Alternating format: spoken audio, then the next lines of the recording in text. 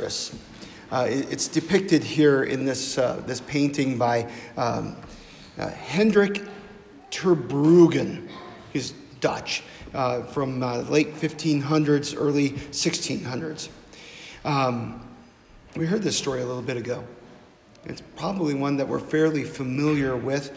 And there's this rich guy who has all the best of life. And then there's the poor man, Lazarus, who, boy, he's got it rough. When I was reading through this in the original, it wasn't just that he was laid at the gate of the rich man. He's tossed there like he's refuse. Just throw him away. And he longs to eat just some of the scraps that fall from the rich man's table. And this guy's the image is just so pathetic. The dogs come and they lick his wounds, and you just get this feeling that they're the only ones who are trying to comfort this poor guy. Well, they both die. And Lazarus goes to Abraham's side, or Abraham's bosom, and the rich man goes to Hades.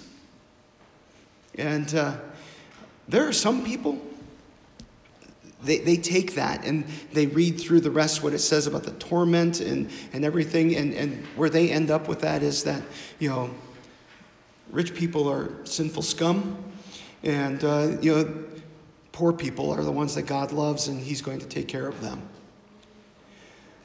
They're wrong, and you should be glad about that, by the way, because you are top 1% of the world in terms of wealth.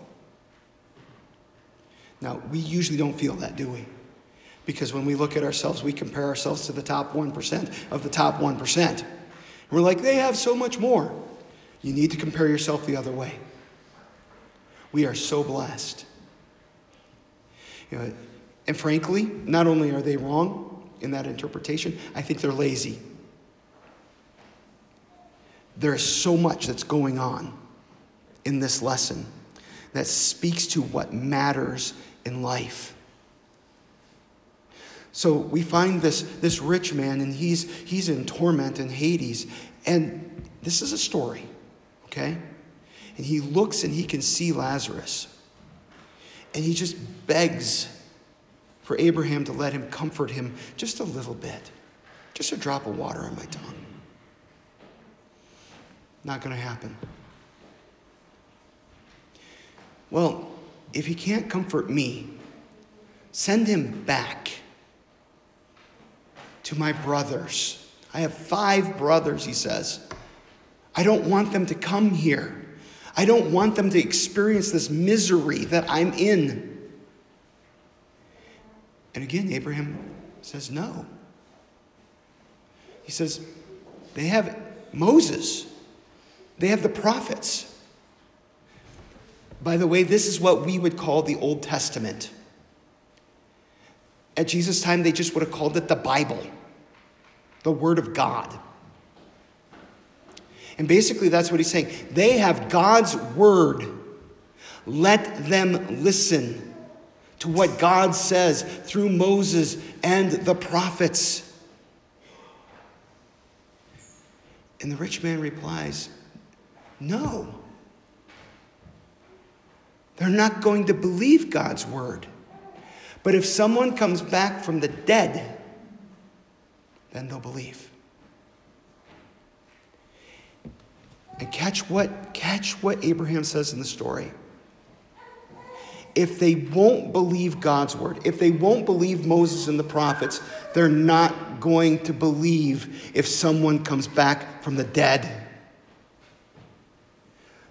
Now think this through. Who's telling this story? His name starts with J and it ends in Jesus.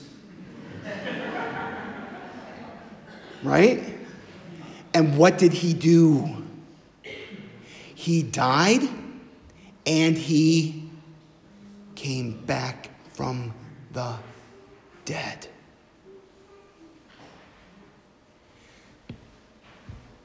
We have been entrusted with this message. We have been given a stewardship of this word to speak it out into the world.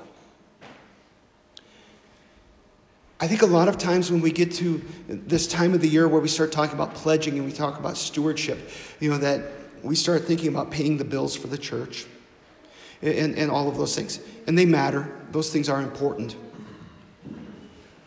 But that's not why we do this. It's not why we're here. We're not here to just kind of perpetuate Gloria Dei, as wonderful as this place is. We are here because we have heard God's word. And God's word tells us that there is one who died to pay for our sins, and he has come back from the dead in order that we may be saved, in order that we may live at Abraham's side. That's a picture of heaven, isn't it? That he would rescue us from the torment that the rich man experienced. The problem isn't wealth, the problem is faith. And we have been given the gift that gives faith in order to share it, in order to proclaim it, in order that others may believe. Now, that is going to come through in the way that we live, isn't it? That we believe that Jesus is risen from the dead, that's going to impact the way that we live. And it's going to impact the way we treat the poor and things like that. Read Amos. Go back and read that Old Testament and then read the rest of the book. Because Amos is a kick in the teeth to say, get out there and take care of the poor and the needy. And by the way, listen to God's word. Reread 1 Timothy 6. There's a whole bunch in there about how we handle our wealth and what it is for.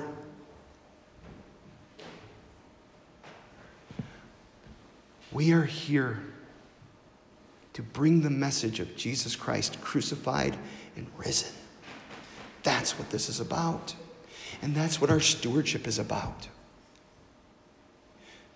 Getting that message to you. Do you ever need to hear that your sins are forgiven? Because I do. And to get that message to the world, to people who have never heard, because that's a reality today. When I was in high school, I didn't know anybody who didn't know about Jesus. But more and more people, for them, Jesus is just a curse word. They don't know. And how will they know unless we speak this message? Unless we proclaim this word? And is that an easy task? It's not. One of the things that I was thinking about yesterday when I was running, other than this hurts, is that doing hard things matters. Running a marathon, not such a big thing, It's hard, and I think that there are things that we can learn from that and all that good stuff. But I think there's something else to learn there. That when there's something that's worth doing, even if it's difficult, it's worth doing. We have been entrusted with the stewardship of this message of what we would call the gospel. The good news of God's love and the salvation that he's given us in Jesus Christ. And bringing that message to our children, to our families, to our congregation, to the world might be a hard thing. And that's okay. Hard things are worth doing.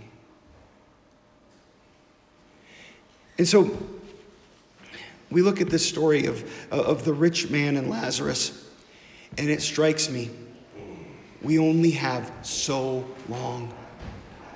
Actually, all the readings kind of have that message. You're going to die. Your life is only so long. And their lives are only so long. But we are here to get that word out. Because just like you, others will hear it and believe it and be saved. Amen.